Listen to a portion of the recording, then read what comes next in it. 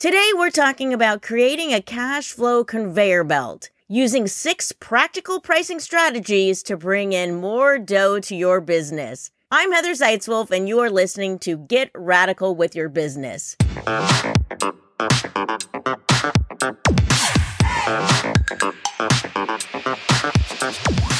When I think of conveyor belts, I always think of donuts because I remember going to see Krispy Kreme when they first opened up and they had these large glass windows and you could look in and see all the donuts on the conveyor belt. I'm a vegan, so I have not been to a Krispy Kreme in probably like 30 years. But to me, I always think of the conveyor belts because I think donuts are delicious. Yes! Today we're talking about a donut shop called Sticky Situation. It is a vegan donut shop, and man oh man, when you step into this place, the aroma in the air, you can smell the yeast and the donuts. They even have gluten-free ones that are also delicious. Now this donut shop, Sticky Situation, their owner is Roxy. When she first started, she was in a sticky situation. You know, running a business versus being self-employed?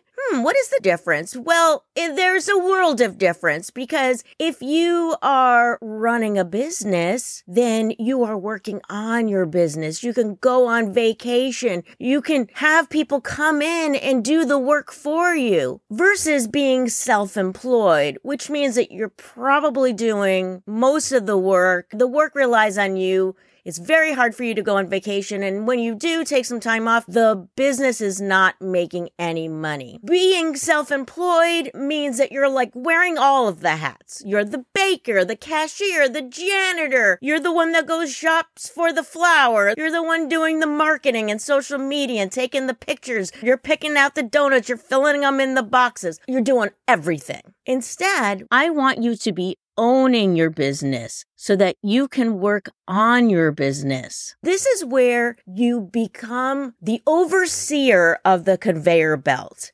You're ensuring that each donut is a testament to your brand. Even when you're not there to oversee the production of the donuts, they are still coming out delicious.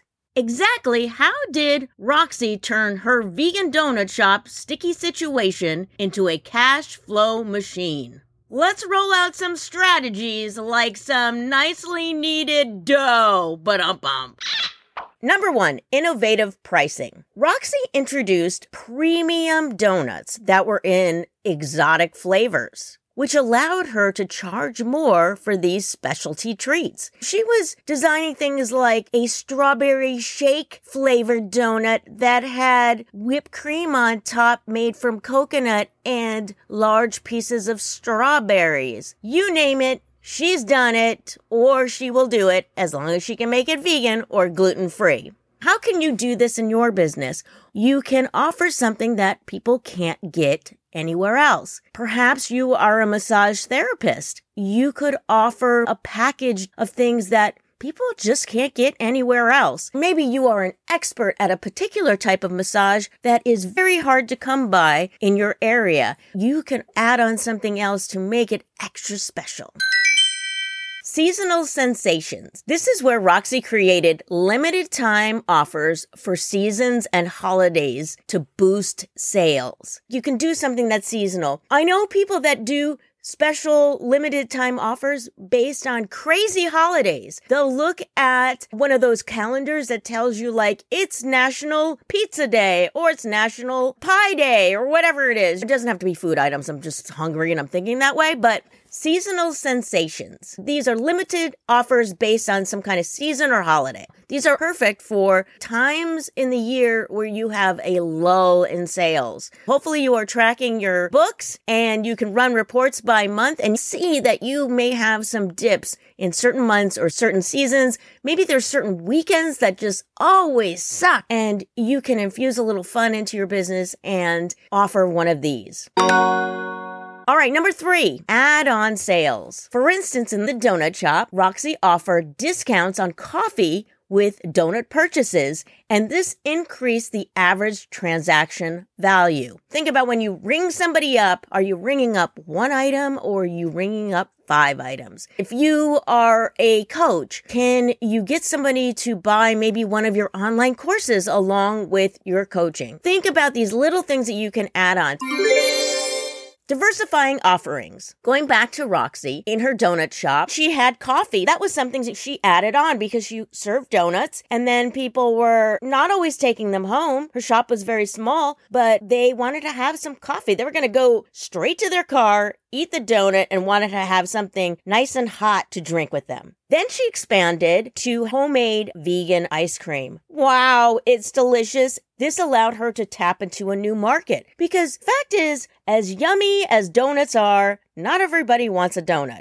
Ice cream, on the other hand, it will bring in a whole other audience, or it will allow her to have more add-on sales. People see an ice cream cone, they may think, I came in for a donut, but man, that ice cream looks delicious. I can always buy these donuts and leave them for later and eat the ice cream now. By adding on different revenue streams like this, you can actually tap into a new market and expand the sales in your existing market. So diversifying your offerings. Now, how can you do that in your own business? Maybe you offer something that is a high ticket item and not everybody can afford it, but they really want to work with you. You can add on some kind of, could be an item, a service, whatever they can purchase at a slightly less price point, but gets them into your world and allows them to get a taste of you. And when they have the funds to afford your higher price services, they will be first in line to get it. Okay, say for instance that you offer house cleanings. You have a house cleaning company. You decide that maybe you want to diversify and clean office buildings. That's totally different from cleaning homes.